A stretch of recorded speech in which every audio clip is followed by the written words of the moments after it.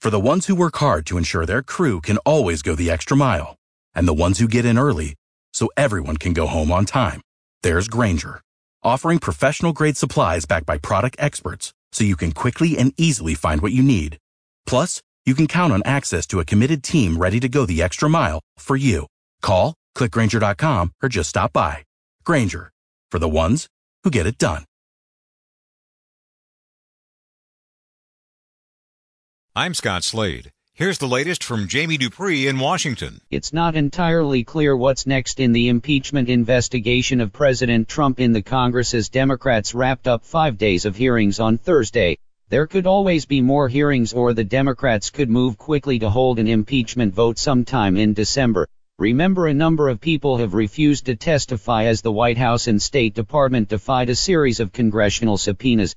Among the big names who have not shown up to answer questions are Energy Secretary Rick Perry, acting White House Chief of Staff Mick Mulvaney, and of course there is the president's personal attorney Rudy Giuliani. Republicans have repeatedly claimed that Democrats called witnesses without first-hand information, but Perry, Mulvaney, Giuliani and others could certainly offer a lot of material if they wanted to answer questions.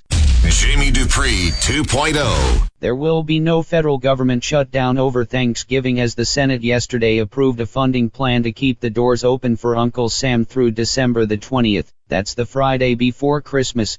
The action means you don't have to worry about a shutdown for air travel over Thanksgiving, but I'm not going to make the same promise to you if you are flying somewhere around Christmas. The same basic obstacles to a final spending deal will likely still be there in another 4 weeks, which include money that President Trump wants for a border wall and a host of other items. Once again, I will remind everyone that all of this spending work should have been finished by the start of the new fiscal year on October 1st, but Congress has only done that 4 times in the last 45 years.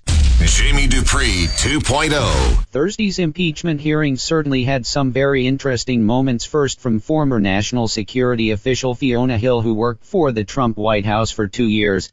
Hill backed up the assertion of Gordon Sondland that there was a quid pro quo pushed by Rudy Giuliani to get Ukraine a White House meeting in exchange for investigations sought by President Trump. The second witness was David Holmes, a U.S. diplomat who works at the American Embassy in Ukraine, as he detailed the phone call he overheard between Sondland and President Trump. For someone who has never been in that type of situation, Holmes more than held his own as a series of GOP lawmakers went after him, trying to undercut his side of the story. At this point, it's not clear exactly what's next in this impeachment effort against President Donald Trump.